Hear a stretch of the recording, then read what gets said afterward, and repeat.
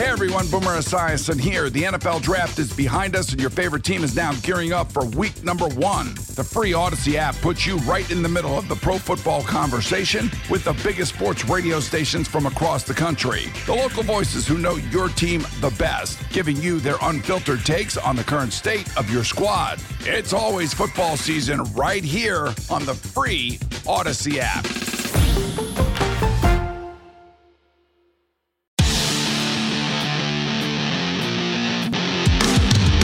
It's the Fight Fan with Pete Hoffman time. Y'all must have forgot why we the best. People say the punches weren't really necessary.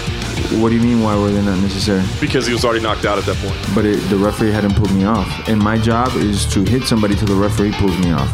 So to those people, I would say maybe don't watch them and they go back to soccer. You know, I made history here tonight. I set another record. Etch my name in history one more time. For the Irish people, for me man back home. I'm looking at this man coming out and win. Thank you, Donald, I appreciate it. On WFAN and Odyssey.com. You guys caught me under a bad time, but you know what I'm saying? The Rock's cool. I like ballers. You know what I'm saying? But he picked the wrong side. He picked another side, so he could get it too. He could get his ass whipped too. Straight up. With all due respect, he could get it too. I definitely want to defend my 145 belt. And let's see, I'm going to talk to Dana. Dana, tomorrow I'm going to call you. We're going to have a talk. I love you, boy. Here's your Fight Fan host, Pete Hoffman. This is the Fight Fan with your host, Pete Hoffman. Follow me at the Hoff WFAN, at Fight Fan WFAN on Twitter, at the Fight Fan with Pete Hoffman on all of the social media. That's YouTube, Facebook, Instagram, WFAN.com, and of course the Odyssey app.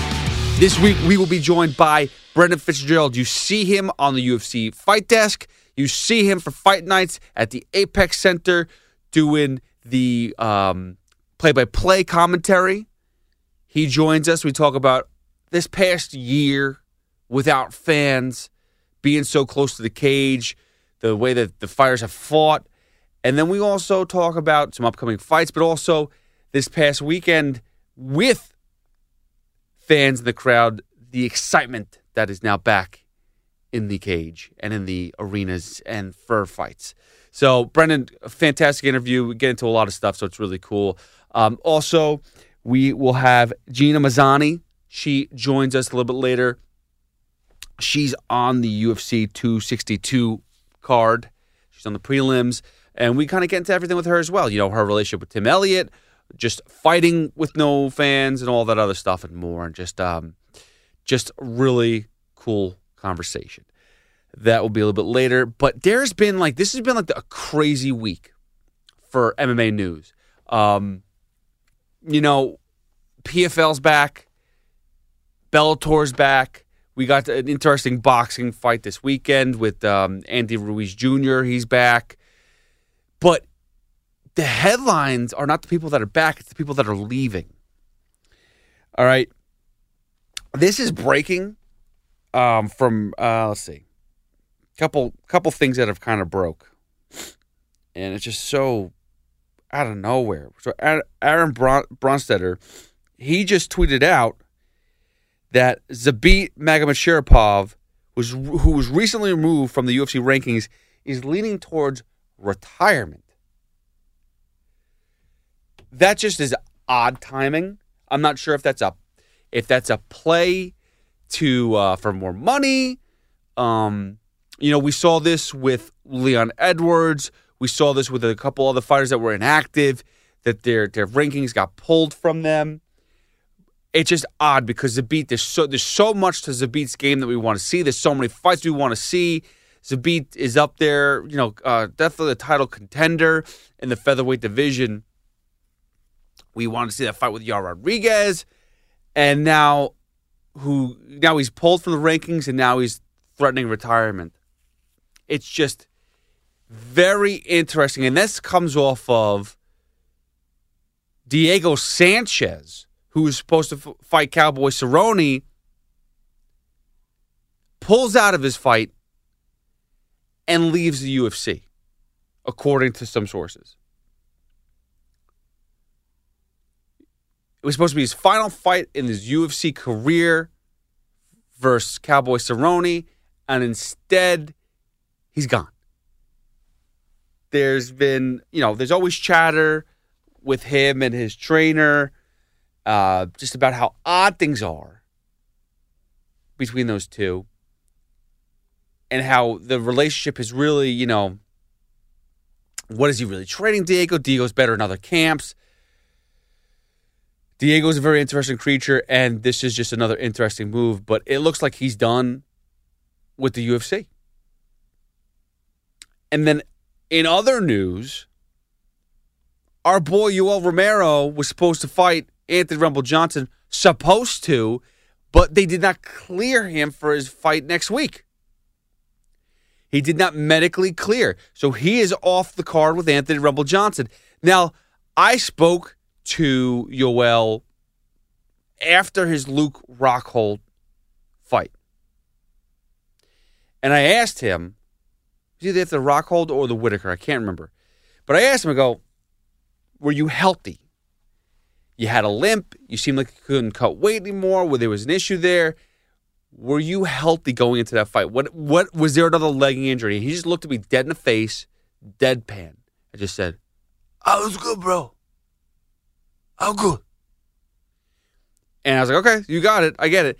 Yeah, he's always injured. There's always something wrong with Yoel Romero. It does not make a difference what it is. There is something up. His back is so stiff. There's something always wrong. But you got to let him fight. Like Bellator, to put that stipulation out there, to finally say, to finally stop a fighter from fighting because he couldn't pass medical records. I mean, for Bellator to do that, now is not the time. That's the one that you try to push to make that fight happen. Do what you got to do. Turn a blind eye. I mean, listen, obviously if the guy's, a step away from death, yeah, we don't do it. But you got to have a little wiggle room here. So that's a little disappointing, but that was the fight. Like, there's very few fights in Bellator that really get you going. That was the one. That was the one that was a no-brainer where it was like, oh, let's go. That's it. You did it. You nailed it. You have a headline. You have a fight that could headline a pay-per-view event. It's that good of a fight. And you can't pass medical records. Very disappointing. But that being said, there's a lot of other things going on. Hopefully they can clear it up. Hopefully they can get Yoel back in the cage because that would have been fantastic. We do have a nice fight this weekend. Dominic Reyes versus Yuri. I'm going to butcher his name. Prochazka. Something like that. Yuri, all I can tell you about Yuri is we saw his fight versus Ozdemir. He's very unorthodox, his approach. He's very odd-looking in the cage, but when he lands, he crushes. So, for all that should be a fun fight. Dom Reyes getting back in the cage. It is his first fight since the Jan Blachowicz loss. He's coming back-to-back losses. Think about that. The John Jones and the Blachowicz. But the Jones, he looked really good. And we'll get into that, too, with Brendan Fitzgerald in a little bit. There's also the Giga Chikadze fight versus Cub Swanson. Should be fun. Ian Kudalaba versus Dustin Jacoby. Our boy Merab Davashvili's on the card, too. It's a pretty good fight night for the UFC. It starts at 7 p.m. at the Apex Center on ESPN2. And 10 o'clock is the main event. Main card starts. So yeah, UFC is very smart with how they put things out. Even in a weekend with Andy Ruiz Jr. fighting, they still figure out a good free card to put out there. So listen, let's get to it though. We have we have a couple good guests. Want to get to them. Let's first start with Brendan Fitzgerald, who, again, you can find him on UFC, on the TV, commentating on these fight nights. You could also see him on the desk sometimes also as well on ESPN, ESPN Plus. Here he is, Brendan Fitzgerald. This is the Fight Fan with your host, Pete Hoffman, and I am joined right now by a very special guest, Brendan Fitzgerald. I've been trying to get this guy on forever, but he's just very busy. It's tough to get a hold of him. You can watch him on UFC, do play-by-play, but he's also on the desk as well. Welcome to the show, Brendan. Appreciate it. Thanks, Pete. Love the energy, and it's not as much that I'm so busy; it's that I'm always home. Right? Pandemic. Okay. Always home. So it's like the family, all the to-do list at home never gets shorter. And, if we're traveling all over the world and all over the country, then I have downtime at the hotel, but the pandemic forces everybody's working at home. So everyone has that home and work thing all melded into one. So, but I'm happy to be with you, man. Let's do it. I respect it. I understand that because I haven't filmed myself. So it's like, and now we have a dog too. So now that's just the element of just like more to-do list, list. I don't want it. I want to get out of the house into the office. So how has it been though for you specifically? Because the pandemic, we understand what's going on, but the fact that you are home so much, now the fans are starting to pick up. Now you're able to go travel a bit more. Or what is your schedule? How is your schedule changing? So mine hasn't. Obviously last year, March, the world gets turned upside down, and then we're back home all the time. I went to Jacksonville last year, and then I went to Fight Island in September, October for 2 weeks. But other than that, I've been all at the Apex. And our fight night events are going to continue to be at the Apex for the foreseeable future. I don't know. I really don't have any details on when the fight night events, when we'll be back full schedule on the road. Obviously right now it's once per month. It's the pay-per-views, and I don't have to travel for those. So I wasn't in Jacksonville last week. I won't be in Houston. Obviously July, Conor McGregor, Dustin Poirier is here in Vegas. So maybe I'll be able to play a part in that, but that wouldn't involve travel. So right now it's like, it's still a holding pattern for me. I'm glad things seem to be opening up and that fans are coming back. That was amazing. Watching last week in Jacksonville was just a breath of fresh air to have a soundtrack to it with the crowd and the energy. You could tell that it rubbed off on the fighters. So that's amazing. And just fingers crossed that we continue to go in that direction. And then, back to whatever our normal is going forward. But I know that we'll be back on the road if all goes to plan sometime in 2021. Listen, I'm looking forward to it. I in New York, we have like 33% capacity right now, but still not a lot of people. I know Dana's been on record saying, I'm not leaving the Apex until I could fill out every place that we go to. So I respect that because you do see the difference. I mean, this past week in this card, you saw the change.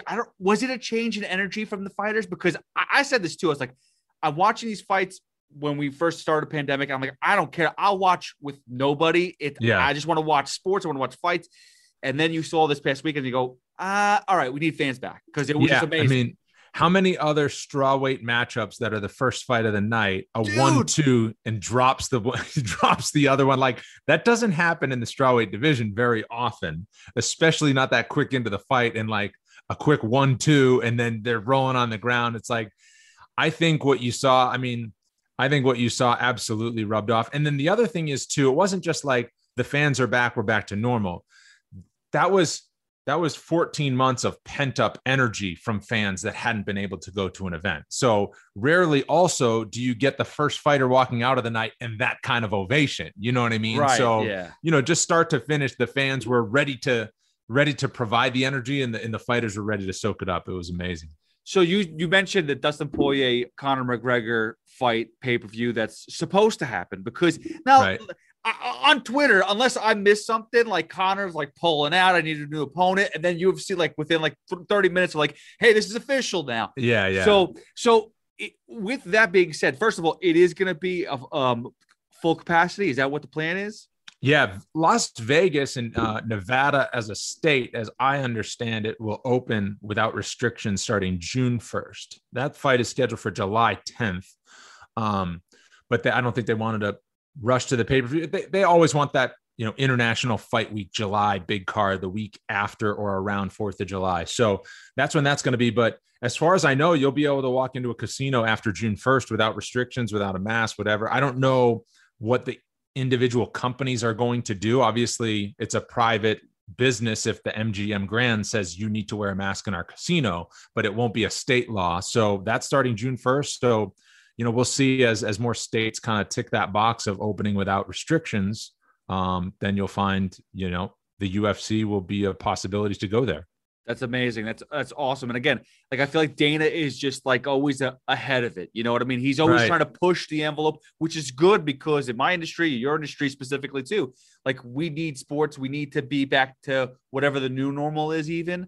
But today, you guys, UFC went public, which is tell me how that impacts the company or you in particular. I mean, I don't know, honestly. Like, I'm no financial guru, but me neither. That's why I know it enough to know that, like, all right, now we're answering to more people. You know, you're answering to shareholders, you're answering to earnings calls. All of a sudden, your information has to be a little bit more public. But that's, you know, that on the Endeavor scale of things. So it's not like the UFC went public, Endeavor went public. The UFC is one of the biggest, you know, things in their portfolio or under their umbrella.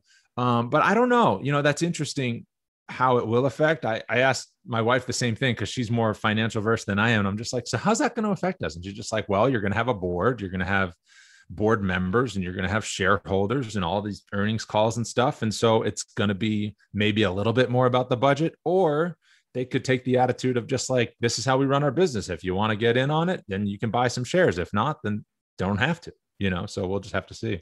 I've always worked for big brother, the big companies. So I understand the lower end of things where it's like, okay, we have a budget. So I get that aspect of it. Well, I mean, and I've worked for smaller, you know, listen, you go into this business, you know, you talk about budgets. I mean, I've worked at TV stations where like the head photographer is just like, our cameras are broke. Like, we need new cameras. And they're just like, well, you got to figure it out. It's just like, we're a TV station.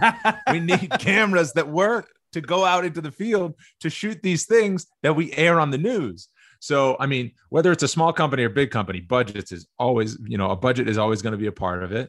Obviously, when you're at a big company, there's more there's more options to trim because you're just, you know, if you have all of this, then, okay, can we cut a little here? Can we cut a little here? So I don't know. I mean, I've seen that at ESPN. I've seen it at my TV station in Casper, Wyoming that I started in. You know, budget cuts will happen, and where can we trim to save a few dollars? That's just the reality of how businesses are. Well, I mean, it seems like UFC is still on the up and up, and it's continued to rise. I mean, the Disney aspect of it was huge. The fact that you're on ESPN Plus, ESPN all the time is amazing. And even the celebrities in the crowd too. You look at this past weekend, your boy Tom Brady. Now, how does it feel? I'm assuming you're my guy. I'm assuming you're a big Patriot fan, right? So you have no idea how much I love Tom Brady. I got the book right here. Okay. Right? So I'm a Bucks fan now. Okay, that's what it is now. So you're just a Tom Brady fan. Doesn't make a difference. Well, so the longest time, so I, you know, as we talked about before we went on, I'm from Cape Cod guy. You know, it was Boston versus New York, everything. I was as big of a fan as you could possibly be. And once you get into I don't know if this is like this for you in New York, but you're, you know, from a local standpoint, but once you get into the business a little bit more, you start meeting more of the players and coaches and the people involved. And so once you start meeting them as people, I say this all the time, your allegiance to the teams gets less and less. Anyways, this is my experience. Like I don't hate the Yankees like I used to hate the Yankees. Now, part of that is that the Red Sox have done a whole lot of winning. You know, when I'm in high school, I graduated high school in 2001. I mean, that's misery right there, right? We hadn't won forever. We'd win a divisional round, and then we'd lose to the Yankees. You know, we'd have those teams. Oh man, this is it. Pedro's going to get us there, whatever.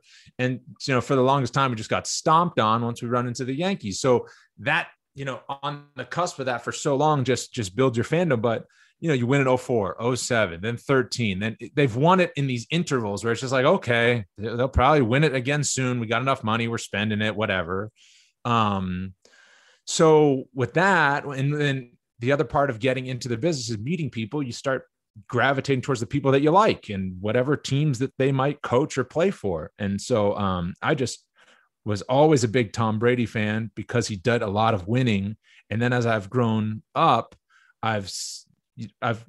what's important to me is kind of what's important to him, you know, like how healthy you are, what your mindset is, you know, dismissing people that are going to talk negatively about you or about other things. Like it's all within your control. And then, so I'm just like a Tom Brady guy. And so I was hoping he was going to come to the Raiders in Vegas, right? Yeah. Because there was rumor and I was just like, wouldn't that match up perfectly? But man, I was like, closet Bucks fan this year, and I'm, just hope he wins the Super Bowl wherever he goes until he's done playing. Nothing wrong with that. No, I do get that, because again, as you interview fighters, I'm close with everything. Like, again, I'm more baseball. First of all, I'm a Mets fan, so I'm just like, I can't stand anybody right now. I want to win a World Series, for crying out loud. Right.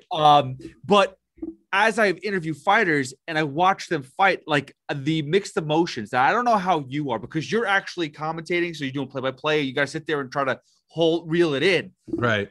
But when you see someone that you are close with, and either they get a knockout win or submit somebody, or this the role reversal, and they get knocked out cold. Like the Chris Weidman injury really sucked this past weekend. Yeah. Frankie Edgar's got knocked out, and that hit me hard. I've interviewed him plenty of times. I love the dude. So that type of thing, like when I watch that hurts me. How does it affect you as you're actually doing the play-by-play?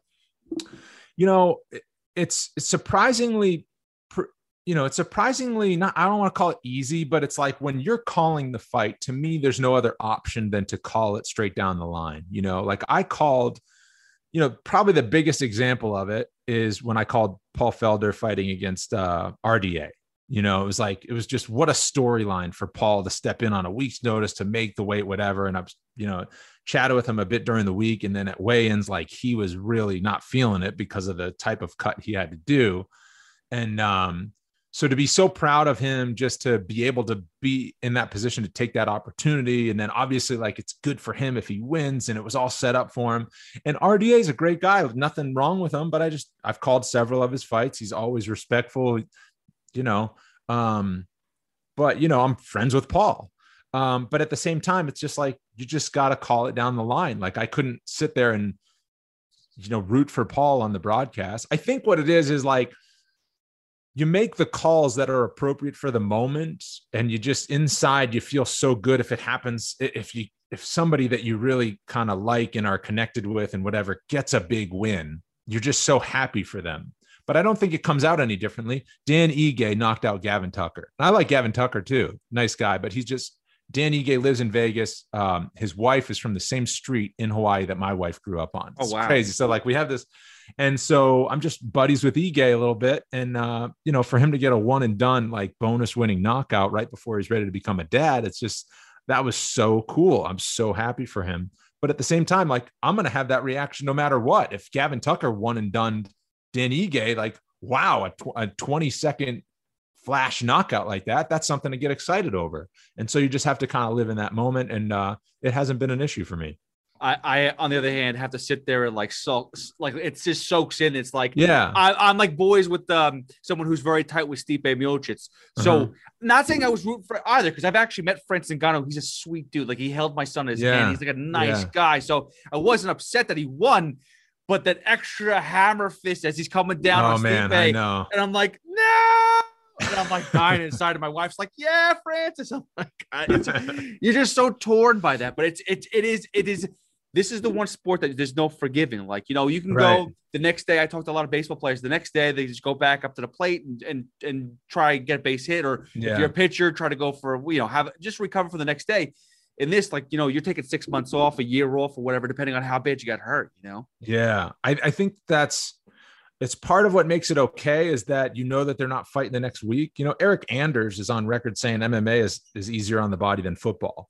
I've heard that. He's just like, football, there's a game next Sunday. You get your bell rung, you get a concussion, whatever. And now they have the concussion protocols, but it's just like, they want to get back on the field. The players want to back on the field. I'm convinced Julian Edelman would have been out if it wasn't the Super Bowl against the Seahawks. That guy was taking crazy hits, and he was just like, scored a touchdown later on the drive, but in MMA that, you take a month off from even going into the gym or sparring or whatever. And then you take 6 months, 8 months, 2 years, a year and a half before you get back in there in real fight action. But it is tough, like Weidman's injury. It's just like those injuries really happen in MMA too. That's the other thing. You know what I mean? It's like, that's a freak thing. It happened in the NCAA tournament a few years ago to that guy in Louisville. And it's like, it happened to Alex Smith in football. So those things just happen, but it's very rarely that visceral, the hammer fist from Masvidal to Ben Askren, it's like, whoa, but then they pop up and they're like, I'm good. I don't know. Crazy. It's a crazy game that they play, but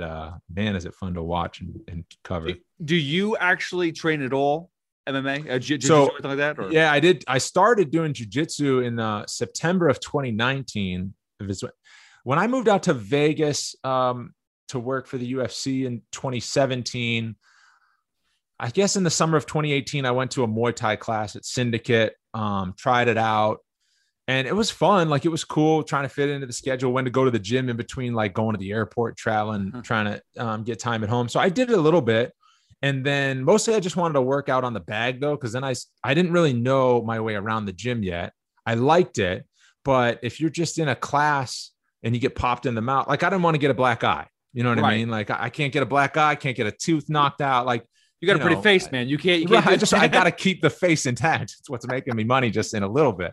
And so I didn't want to do as much of the striking. And then so a year later, Eric Nixick at Extreme Couture invited me in there, and he was just like, "Hey man, if you ever want to take a class, you want to train, help your job, learn whatever, be my guest, come on in." And now I've become like friends with Nixick. It's great.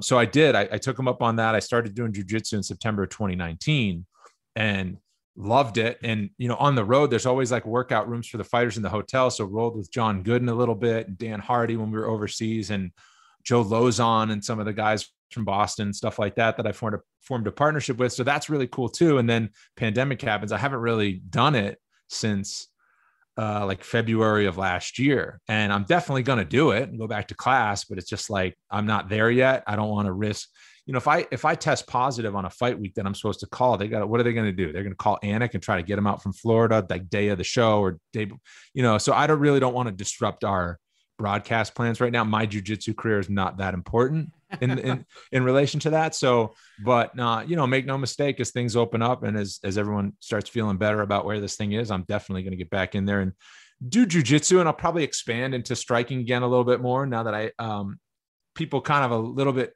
know who I am at Extreme in these MMA gyms. And I'll just be like, "Hey, can you not like knock me? Like, but let's do some technique." Then absolutely, I want to do it more. Yeah. That's awesome. Yeah. I feel like the gyms are very respectful. All these fighters are so respectful. Yeah, they really are.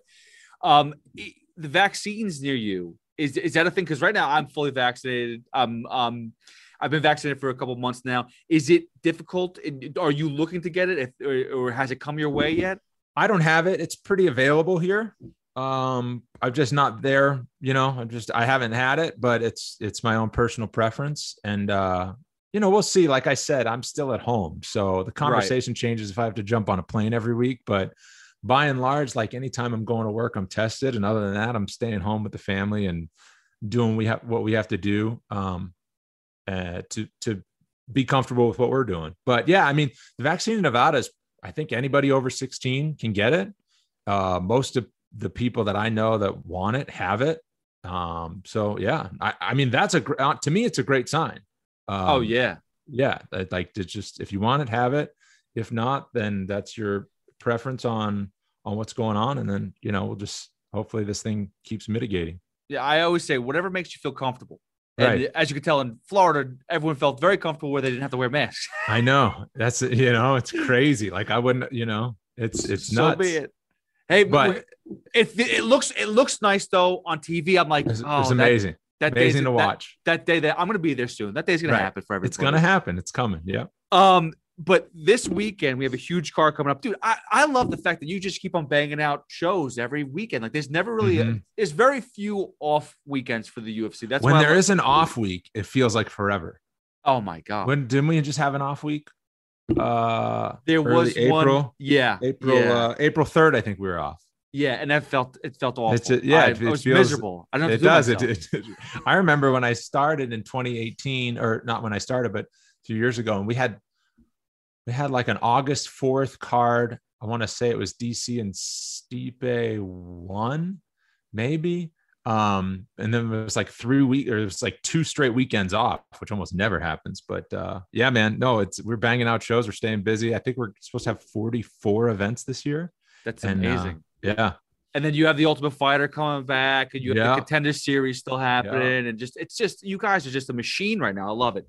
But Dominic Reyes, and I'm not going to screw up his name, but Yuri, who is one of the craziest. The last fight where he knocked out Overeem. Ozdemir. Not Ozdemir, sorry. Ozdemir. And I'm just sitting there watching that fight. We're watching it at my brother-in-law's house, and we're just like, what is this guy doing? It just seems so awkward, and everything about him is just so different. But he's a scary dude. Tell me about this Dom Reyes fight with Yuri. Yeah, so Yuri Prohaska and Dom Reyes. So, man, Yuri's a hyped guy. He's new in the UFC and he's still pretty young, but he's got like 32 pro fights or 30 fights or something like that. Champion overseas and risen. And, it was funny. We were talking to him yesterday, like via Zoom chat, and he was like, yeah, I was a little wild in that first, he's just like that first round, but I have to fix that. Cause if I'm going to compete at the top in the UFC, I can't go in there hands down and all crazy. I know I'm up against a guy in Dom Reyes who make me pay for that. So, really wants to evolve, but he is his own guy. He is very different. Did you see him at media day? He has his head shaved and he has like a ponytail sticking up the back. We're like, is that going to be, and that's like a Muay Thai traditional, kind of war haircut, whatever. And he's just like, yeah, I'm going to have this with a fight. It won't have a red ribbon in it, but I'll have it for the fight. So he looks the part. He's just a mountain of a guy, really slick, really powerful, obviously. And the interesting thing with Dom Reyes, like I was over on Fight Island for that fight. I was doing the pre-fight and the post-fight show for that pay-per-view when he fought Jan Blachowicz. And so I was in the fighter meetings when he was talking to the broadcast team. And Dom, we were kind of sensed that something was off with Dom a couple of days before that fight. And he kind of told us as much yesterday. Like he was just like, I wasn't myself. I was focused on like, I have to put a stamp on it. I have to get a knockout win. I have to get a bonus win. I have to take the belt. The judges didn't give it to me against John Jones. Like he had his brother was in his corner. He said Dom didn't take any personal responsibility for the experience and the knowledge that he had. He just turned it all over to his brother. And I don't know. He just felt like that wasn't him. He's like, that wasn't me. That wasn't me in that title fight. And so I really needed to go home, get my stuff together, kind of adjust my coaching, adjust like the belief in myself, my mindset, what I need to do to win, which is just to, don't chase the knockout. We hear it all the time. Like, in golf, you tee it up, you try to hit it as far as you can, you're going to slice it into the woods. If you just have a nice, easy swing, you're going to drill it down the fairway. So I think with fighters, it's really tough to try to pull back on that and let your technique speak for itself. But that's what Dom's looking to do. So very interested to see the bounce back. It's funny because you see Dom, he knocked out Weidman. He had a very, like the performance versus John Jones. You look at that fight and it's just like, oh, wow, he's on that level. Yeah. And then you see how Jan handled him. And you're saying that, it wasn't the normal typical fight for Dom. Is that after watching that fight between Reyes and Blachowicz, is there a possibility that John Jones is like, I'm just going to move up in weight class because I just don't want to deal with Blachowicz? Is that even a possibility? I don't think so. I mean, I think you'd get laughed out of the room by a lot of people thinking John Jones was scared of Dom Reyes and Jan Blachowicz. The Vegas line on John Jones against Jan Blachowicz, the Vegas line still puts Jones, I would say, -3, -400. You know what I mean? Right. And then Dom Reyes, it was a close fight. I wonder with Jones, sometimes did he think he was so above a level? Did he cruise control, whatever. He's always done enough to win the fight, but right. He hasn't really made a statement. So I wonder if moving up to heavyweight is just like, okay, a new challenge, like a new motivating factor to get me going. For a long time for Jones, I feel like that was DC, making sure DC didn't get the belt or didn't keep it, Right. And so if you have these guys that you just think you're levels above that don't, get your motor going, then maybe it was time to be like, well, Francis Ngannou will make me motivated, if that fight happens. And just the challenges up at heavyweight, like Derek Lewis, you can't take a punch from Derek Lewis and live to tell about it. If you take it clean. So, maybe that's the reason to move up. I don't know where he's at financially and what's going to happen with all that stuff, but hopefully we see him at heavyweight. Cause I think that's a thing a lot of people want to see. Dad, I said this when Francis won, I put it out there. I said that Francis versus John Jones will be the highest rated pay-per-view of all time for UFC. Yeah. No doubt about it. Yeah. Very, very realistic possibility. I mean, very realistic. It's easy to see why it's not only two big stars, it's heavyweights. It's just, it's the new guy who delivered against Stipe, against the time-tested greatest of all time. I think you're on the right track there. I think it's very easy to see that. Plus, with how the sport's popularity has grown, even since Conor fought Khabib the first time, that was the biggest fight in MMA history when that happened. We're 2 years removed from that, and we're an ESPN deal removed from that. So that matters. You talked about how moving up in heavyweight, you can't take punches from guys. It's just there's no wiggle room. These guys are killers. But Kamaru Usman, what he did to Jorge Masvidal, I never saw that coming. I never saw Masvidal being knocked out. Was that even in the back of your head that could happen? I mean, no, I was shocked by that. I was shocked. I guess I didn't really picture the way that fight was going to go. I never really allowed myself to get ahead of it and be like, this is the fight we're probably going to see. I hoped for a good one. And I hope that it was going to be a lot more exciting than the first rendition, which it of course was. And when you factor in the fact that Masvidal hadn't been finished since 2009, and then also when he was taking some punches and smiling them off, I was just like, I was waiting for Masvidal to do it. Masvidal wasn't really landing with volume, but I was waiting for the explosion, kind of like he did against Darren Till. He was kind of taking the best that Darren Till had to offer, and then found his timing, found the home for that punch, and knocked him out cold. So I was just like, what? I was watching for Masvidal to explode in just some unorthodox movement that he saw, that he was training, and to really stun Usman, because Usman's been knocked down. He's been knocked down by Colby. He's been knocked down by Burns. Like, it's not like he's just this bulletproof guy. Right. But man, Usman is starting to become like a very, like an appointment television type of fighter. You know what I mean? Like, everyone's going to love watching Masvidal all the time. Usman, when he was coming up on his way to the upper echelon of the division, was, it was a lot of wrestling. It was a lot of wrestling. It was a lot of grappling. It was a lot of ground control time. And when you think about his fight against Colby, his fight against Burns, his fight against Masvidal, this last one, like, that's 3 of his last 4 have ended in emphatic finishes and great fights until then. The Masvidal one week, and it was a weird circumstance, and they're fighting at 8 a.m. across the world. Like, right. Different circumstance, but you look at 3 of his last 4 title defenses. I mean, that is something to be excited about, because when he beat Woodley too, he held him along the fence a lot of that fight, Yeah. But if we get more of this from Usman, man, I'm in. Sign me up for watching him. I remember watching the whole Ultimate Fighter series, that the Black Zillions versus American Top Team. And I'm just like, I loved Hayder Hassan. I love Hayder. I was like, oh, this guy's a knockout specialist. Is great. And then Usman simply took him down. It was a wrestling match. And that's what we've gotten out of him. So you're right. The fact that the striking has just gotten that much better. And Colby, surprisingly, you tell me, has Colby given him the toughest challenge? Yeah, absolutely. I mean, Colby's taken him to the 5th round. Obviously, Woodley took him the distance, kind of. I mean, I feel like Usman took Woodley the distance in that one.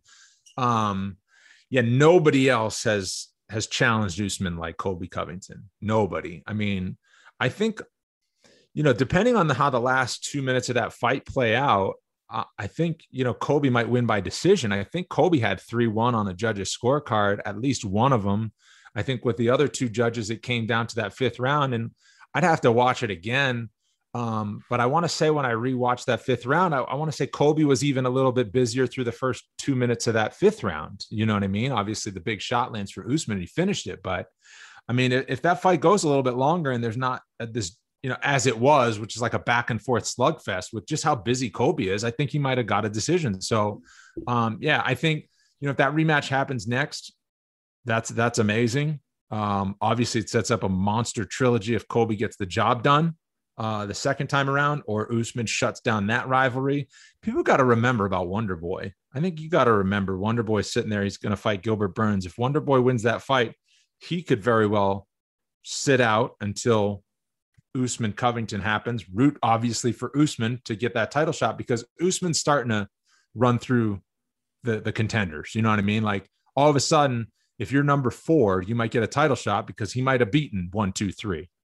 So, there's still some challenges out there for Usman. I think it's going to be fun to watch. And the welterweight division is stacked. Like, I mean, do you tell me which division in the UFC is not stacked? It'll be debatable, but I've always thought that welterweight is up there with the lightweight division, with the bantamweight division. I think it's just unbelievably a heavy division. So the fact that Wonder Boy's been there for so long too, it's incredible. Mm-hmm. And you look back at those Woodley fights, a lot of people give him crap over it, but I'm like, you put two people together, they were in a chess match for 2 fights. What else do you expect out of those 2 fights, Yeah, Wonder Boy is an interesting guy to watch, but he's, even though he might not use like knockout power all the time or whatever, he's still very compelling to watch because he's so accurate and so quick. Like when he fought Jeff Neal, he was kind of running through Jeff Neal, but there was still like this tension that you had watching all 5 rounds of that fight of like, is this going to be the kick where he finds the sweet spot, or is Wonder Boy going to get caught like he did against Pettis? Like he was put on a masterclass against Pettis, and then all of a sudden it was over. So like the tension sits there, but you need somebody willing to go for it on the other side. Like, Woodley's title fights, it's like, when he fought Damian Maia, like Woodley was playing takedown defense against Damian Maia for 5 rounds. So you can't put all the blame on one side or the other. And I think Wonder Boy at his best, having been in that position and like a draw and like a close law, whatever, I think you might get a renewed aggression out of him on his way up, because if I want the belt, I'm going to have to go win it, Right. So we'll see.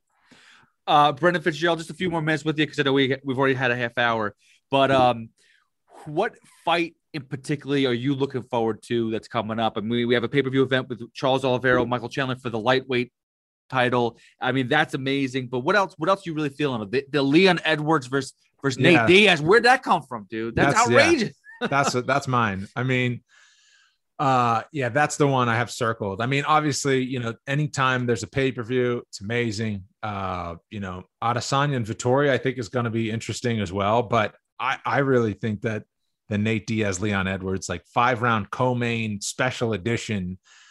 Nate Diaz doesn't fight enough to not be excited about. Trying not to use a double negative here, but like when Nate Diaz fights, you have to enjoy all of the aspects of it. You have to enjoy all of the media that he does, all of the embeddeds, all of the press conferences, the walk. You have to enjoy everything about a Nate Diaz fight, because he might be gone for another 3 years. Right. That's kind of how I feel about Nate Diaz. He is so like raw and authentic that it's fun to watch. You never know what he's going to say, but it's like he's smarter than a lot of people give him credit for. He's as tough as they come. And, he's given us a ton of moments, and, as a 3-1 underdog against Leon Edwards. And if he wins, he's in the mix for a title shot. Which is unbelievable. It's just, you gotta really soak up all the Nate Diaz moments you can get. And think about for Leon Edwards' career, because he's so inactive. His last fight with the eye poke, just ending that fight early. Leon Edwards, I mean, you can say what you want. The guy has been phenomenal when he fights, but he doesn't fight often enough so people don't know him. So this is going to put him on the map one way or the other. And if he wins, this could propel him to that title shot that he's been won, Yeah, and Leon almost never fights in the States. Like, he fought in San Antonio. That was his last fight. Looked great in it, right? But 5 rounds, and that was, that's a lackluster event. There was like so many decisions on that card. It wasn't something that stood out. So to fight on a pay-per-view like that in a spotlight against a guy like Nate Diaz, like it's Leon Edwards' time to shine. Like, he's wanted a big stage, and, unfortunately for him, like, he had a big fight lined up, and who pulled out? I forget who pulled out. Who was he supposed to fight? Oh, geez. Now I'm thinking it wasn't no, I can't even remember, but Bilal had to step in. Yeah. Bilal stepped in the last minute, but it was a really good fight. Dude, there's so much but here's the thing, you're rocking every week. No, I can't think of it. Oh, he was supposed to fight Chimaev. Supposed to fight Khamzat Chimaev. Oh, right, exactly. Because I was thinking, who's ranked in the top 5? He must have been ranked. It's just like, no, he's supposed to fight Chimaev, right? And then it ends up being Bilal, and then an eye poke. So, they've I got stuff when I said hopefully Leon Edwards can get some breaks going forward, because obviously he was the one who poked the guy in the eye, right? Bilal got the eye poke. So I felt bad for Bilal, and Bilal is an awesome guy, but I was just like, hopefully Leon can get some breaks. He's had a heck of a lot of bad luck. He was supposed to headline in London. That's a big spot as an English fighter. Like Darren Till's done it, Bisping's done it. Like that's a big thing. And the week before is the pandemic. So, I mean, I'm happy that he has this opportunity to show what he's been talking about for a long time. Dude, the pandemic screwed up so much. I mean, when they announced the Khabib Tony Ferguson fight for like the 5th time, I'm like, this is something's wrong. Something's gonna happen. I know. Yeah. Oh, dude, it was in my backyard. I was so excited about that. But listen, maybe one of these years, who knows? Khabib ever comes back. But listen, Brendan, is there anything you want to promote for yourself? You've been awesome, man. I love having you on. Oh, thanks, Pete. Great to do this, man. I have a podcast called Fitz Nation. So it's long form one-on-one interviews with UFC fighters and other kind of people from our world of the UFC. Megan O'Leary has been on, and coaches and stuff like that. But yeah, it's long form interviews, and it used to be more of like a book report on their lives and let them tell some stories from their past, but it's kind of morphed into this like personal development mindset type of thing. Like I still get stories from their UFC career and their younger years and stuff, but I really kind of want to delve into like who they are as people and like the mindset that they have and the challenges that they've overcome. Cause I think everybody can take something from that. And if there's anybody who's battled adversity to achieve great things, it's fighters in the UFC. So there are so many great stories to tell, and happy to just try to get them out. But you can find that on YouTube, and you can find it anywhere you listen to podcasts. And other than that, look for me on TV when I'm, lucky enough to get the assignment to call some fights. Rock and roll. Well, listen, I love seeing you. You add an energy that not everyone has. So I appreciate that. And I can't wait for you to be back in that element with a full crowd. Me too, man. Of fights, man. Calling fights could be awesome. But Brendan, thanks so much for the time, man. We'll do this again soon, all right? Yeah, absolutely. Thanks, Pete. Brendan is the man, Boston guy, really cool, awesome interview, and just a great energy he brings to the fights. He's got a cool chemistry, him, Paul Felder, Lord Sanko. It's Michael Bisping, all these guys that he works with. It's a fun energy, and you like to see it. You really do. But next up, Gina Mazany comes on.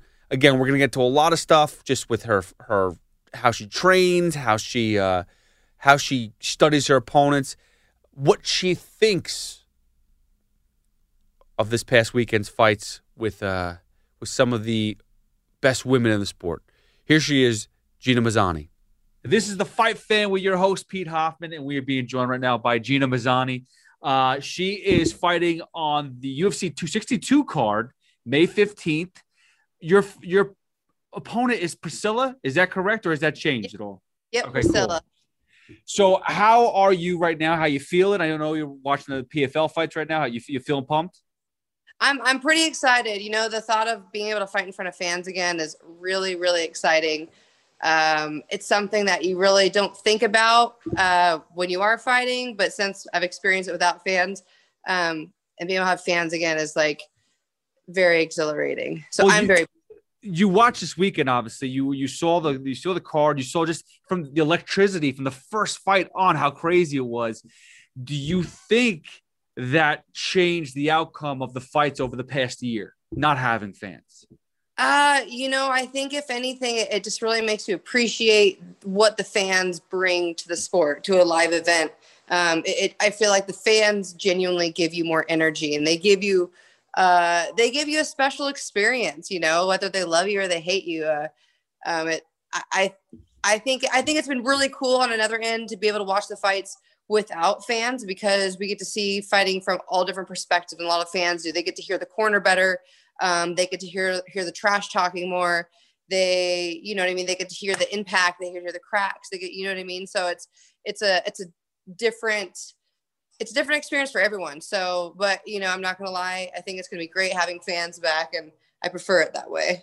Yeah, no, I was saying I was so happy just to get sports back after we had that month off. I mean, UFC's done a great job. You basically had just 1 month off during this pandemic, right, which is crazy. Dana White did a great job.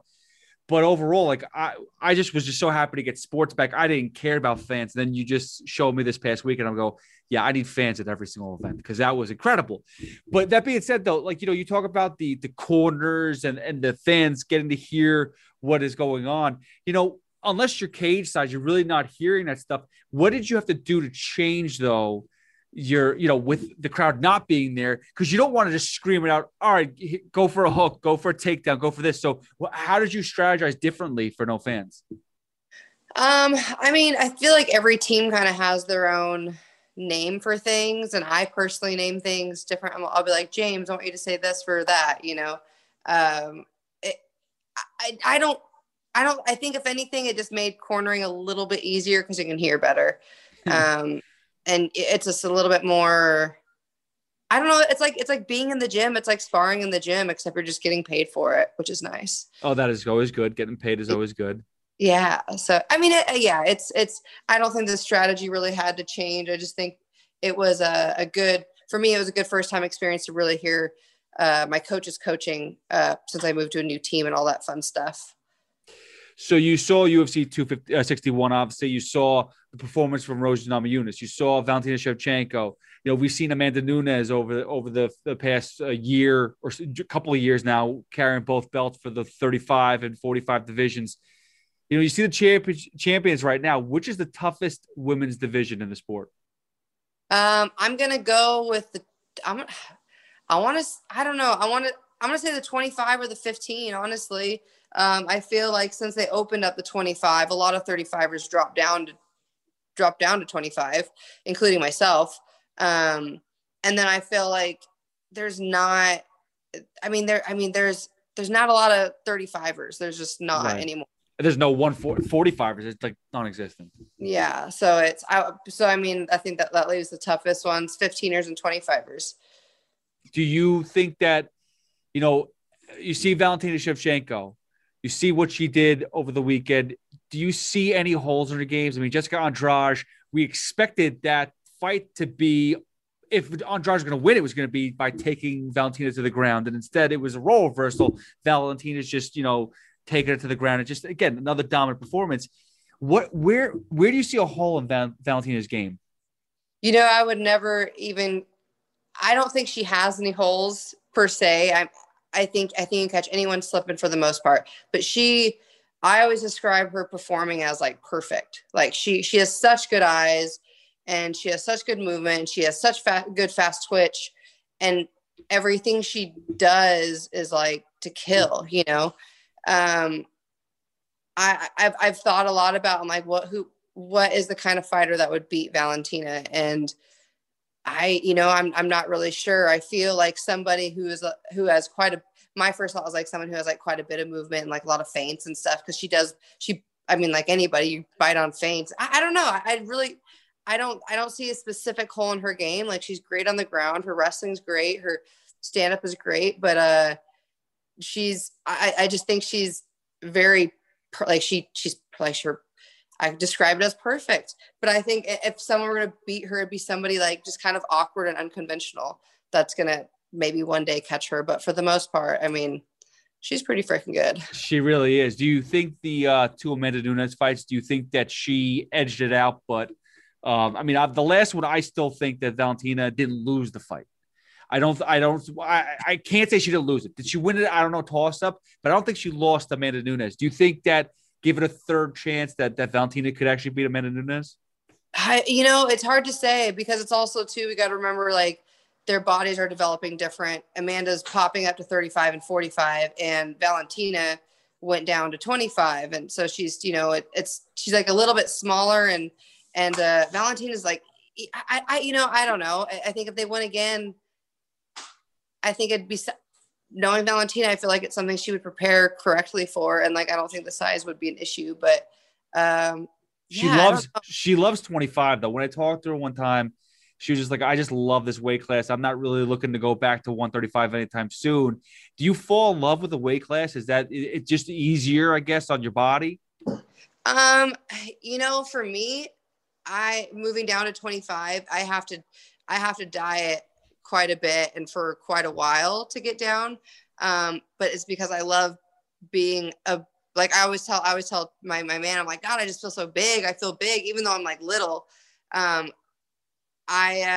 think I have personally fallen in love with the 125 division because I feel like a monster against, I mean, I guess I've only fought one other 25er, but like training with other 25ers, like I feel like a monster. So it's, I think it's easy to fall in love with a weight class, but I would love to be able to eat more and stuff like that would make me love, but well, I love more than I love eating. So there's that. Well, that's also, yeah, that's good. See, I like eating a lot, so that's my issue.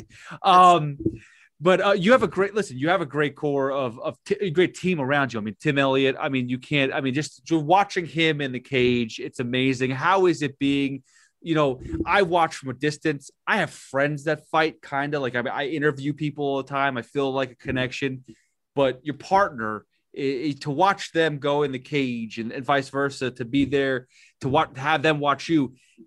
What's that relationship like? Is it difficult?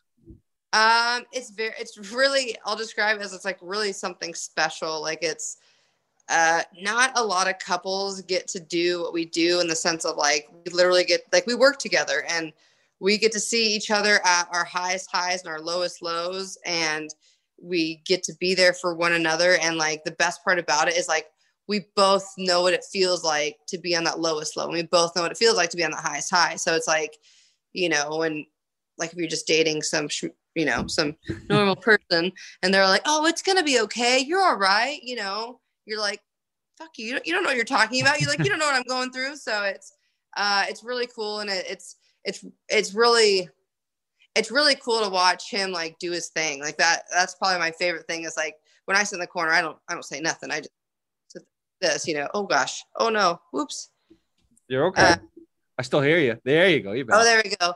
I get to watch him do his thing and all that, but it's just cool to see him perform and do well and be successful and like, I don't know, and I get to watch the whole process. So it's a very stressful but amazing, really great opportunity that I wouldn't change for anything.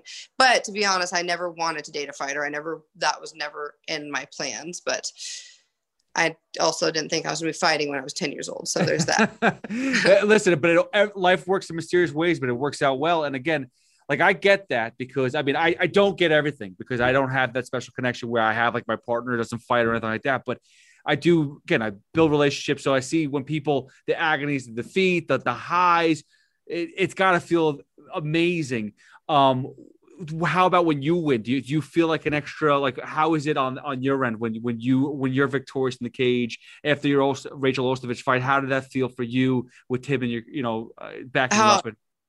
It's just cool. Cause like, Tim's not really the kind of, he praises me quite a bit. He's very, very, very kind to me, very sweet to me. But like when it comes to fighting, he's very like, business. Like he's competed his entire life. So it's like, it's nothing like the jitters and all the, the ups and downs or whatever. He's just kind of used to it a little bit, but it's really cool. Like after my fight, just seeing how like happy he was for me. And I could tell he was just so proud of me, like so proud of me. And so that is like really, it's really cool. It's I feel, this sounds silly, but like, I feel like sometimes he'll be like, like a fan, like he's so cute. He'll be like a fanboy. Like we go to a restaurant, everyone's like, oh, she fought in the UFC and she did this and she knocked out Rachel Ostovich. And, he'll like brag about me. And it's like, it's really cute and annoying sometimes, but for the most part. Yeah. Aren't we all annoying though? Jeez. I get that. But that's awesome. That's fantastic. I love to see that. It's just I'm a huge advocate for fighters. I'm a huge advocate for everything. I love the UFC. I'm trying to build it as I come from a different background. I'm sports talk radio, New York sports. We talk the major sports, baseball, football, hockey, basketball, but the UFC is growing. MMA is growing. So I'm excited about that. And I'm really like, just see what you guys do on a regular basis. It's amazing. Besides MMA, when you guys like take a break, like what are you to do? What do you do? Is there anything else? Is it just business all the time? Is it just focus on MMA? Just focus on training, focus on opponents? What's game plan for someone else? What is it? What's a normal day like? We hang out, we have fun. Like right now he's literally outside in the backyard, like burning stuff, like boxes and like, and I was up in my art room, like making some collage. Like I just do a lot of like arts and crafts, and I cook a lot. And we also have a 6-year-old. Well, I'm stepmom, but we have her 99% of the time.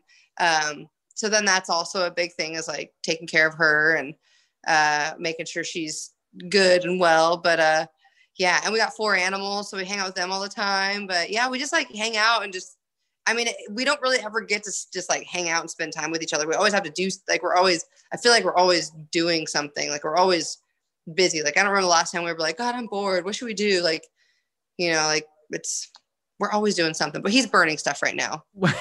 Well, with kids, trust me, I know kids. I have 3. I'm a stepfather myself, so I understand that. And then I just got a new dog. So I don't know what type of pets you have, but I have a new dog. So that just adds too much to the play. Yeah. There's a lot. What do you have dogs, or what do you have? We have 2 cats and 2 dogs. We have a pit bull and then like a little mutt dog who's just so bad, but he's so sweet. And then 2 cats, which are just, they're really cool. They're outdoor, and they're indoor, outdoor, and like catch the mice, and they're fantastic. That's awesome. But, yeah. They get along together, the dogs and the cats? They're all right? Oh yeah. They're all homies. It's so cute. That's awesome. How did the pandemic, by the way, affect you guys? Really? I mean, obviously your careers were able to still continue. You were able to fight, but besides that, how did everything? Were you guys well adjusted? Did you guys feel comfortable? Did you feel like stuck in the house? What'd you guys do? So honestly, me and Tim bought a house in Vegas, like probably a month before the pandemic hit, and so for us, it was awesome because, like I said, like, we're always doing something. We're always busy. And like, if we're not doing anything, we're at least training. So it's like, and if we're not in camp, we don't have a fight. We at least train once a day, at least. But the gyms are all shut down in Vegas. So we literally got to hang out at home for a couple of weeks and just hang out and just like be a normal couple. And the little one wasn't even with us at the time. And so it was like, we actually got to hang out with like just us 2. It was honestly like really cool. Like, we just got to hang out and spend time with each other and like work on the house and like, you know, go running out, just do fun outdoor activities and whatnot. But yeah, but it's crazy because sorry, guy. The pandemic like created a lot of opportunities for us. So it was overall like pretty beneficial for us in that sense. But so I'm extremely grateful and blessed that we were able to get opportunities through it. But that's very awesome. Gina Mazany, you have a fight with Priscilla. I'm gonna kill her last name. I don't even bother. I'm not that good with that yet. I'm really bad. Listen, I could do American names. It's all good. Italian names I could do too. But when I don't want to be disrespectful, but I just can't pronounce everything. But what is your goal? I mean, when you study for a fight, are you relying on your coaches? Are you relying on other people to kind of game plan for you? Or are you sitting down there, are you watching the tape and focusing on how to face your opponent? So I used to never watch tape. And then since I moved to Glory MMA with James Krause, I actually started watching tape. So I like to watch all of her fights, and I like to watch from her first fight in the UFC to where she is now and see the changes she's made throughout her time. And then, but then for the most part, I like seeing that because I like visualizing myself fighting her and beating her up, obviously. But I really leave all the game planning to my coach. And the nice thing about it is he's got so much like confidence in me that he's like, oh, you could beat her here, you could beat her there, you could do this, you could do that. If that doesn't work, we do this. Like, he's just got so many, like, if plan A fails, we got plan B, and we got plan C, and we got D, E, and F. It's crazy. Like, you know, so it's nice. But I leave pretty much all the game planning to him, and I'm just like a video game, and I just work hard. What did you take from the Valentina fight with her? Did you take anything from that? I mean, she took her down and held her down. And I mean, that's my wrestling's like, that's my jam. So yeah, might see that in the future. I don't know. But also, I don't know. Valentina's a southpaw, as am I. And she like striking from that southpaw angle. Valentina did a really great job of it. And there's some things that I think I could capitalize on. But yeah, Valentina did really, really well against her, but it was kind of like was a good one to watch, Yeah, no, I listen. You can take something from everything. Again, like I don't know about you. I thought the fight could have got stopped earlier than that, but I mean, so be it. Yeah. What do you? How are you with the refs and stuff like that? Like, do you feel like you watching some of these fights that sometimes the refs are letting fights go too far? Do you want them to stop it sooner? Where are you on that? God, it's so hard because it really depends. And I think this is great. One thing great that the UFC does, they always pretty much use the common refs. So the refs get to know the fighters and I hate to be this person, but it really depends on the fighter. Like fighters like Anthony Smith, like have to get knocked around a little before he knocks someone out, and you have to have a ref that just like understands that, you know what I mean? Like, and I always try to communicate with my refs beforehand, like, hey, like, if I'm getting hit, like, give me a second. Okay. Because I want to fight out of it, but if I'm covering up, it's whatever, but it's, I don't know. It's case by case scenario, and you just don't ever know when you're in that situation. And it's just like so quick, but yeah, some of them have been late recently. But then there's also the early ones, and those suck just as bad. So, I mean, not just as bad, but they suck for the, if they suck, that sucks. Yeah. That's the worst because they can't do anything about it. You can't be like, okay, just kidding, restart. So it's, yeah. Between that and the judges, it's like I don't know which one is worse sometimes. I mean, the judges, you hate to see it because you see people, you're working your ass off. You're in the cage. Someone like I can't stand the 29-28, and then the other judges have a 30-27 for the other person. Like, what did you watch? Where are we at right now? What are we missing? The judging is very different. Like every judge score is very different, but that's where fighter IQ comes in. So it's just, it's nerve wracking. Don't ever leave it to the judges. No, definitely not. Gina, before we let you go, I appreciate the time. Is there anything that you want to promote? Anything that you and Tim want to promote? Thank you to my team, my coach, Gloria MMA and James Krause, my management, Iridium Sports Agency, and Jason House. Thanks to everybody. You're great. Oh, thank you very much. UFC 262, May 15th. You're on the prelims. Looking forward to that. Gina Mazany, everybody, I appreciate the time, and let's do this again soon. I appreciate it. Heck yeah. Thank you so much. Talk to you soon.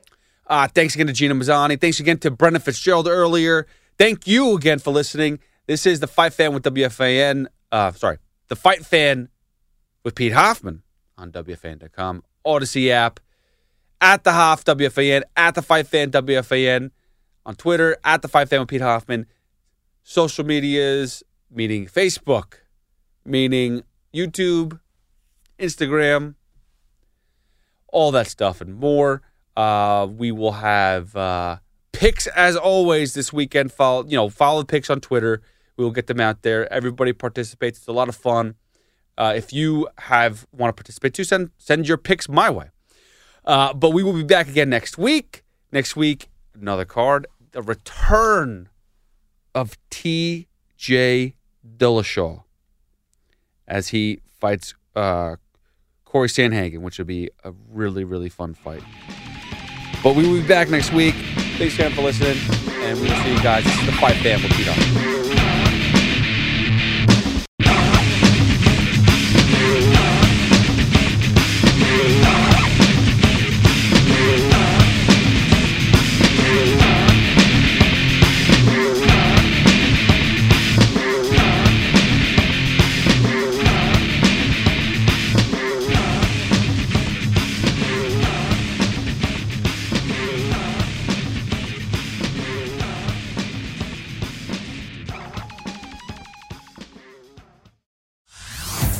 Hey everyone, Boomer Esiason here. The NFL Draft is behind us and your favorite team is now gearing up for week number 1. The free Odyssey app puts you right in the middle of the pro football conversation with the biggest sports radio stations from across the country. The local voices who know your team the best, giving you their unfiltered takes on the current state of your squad. It's always football season right here on the free Odyssey app.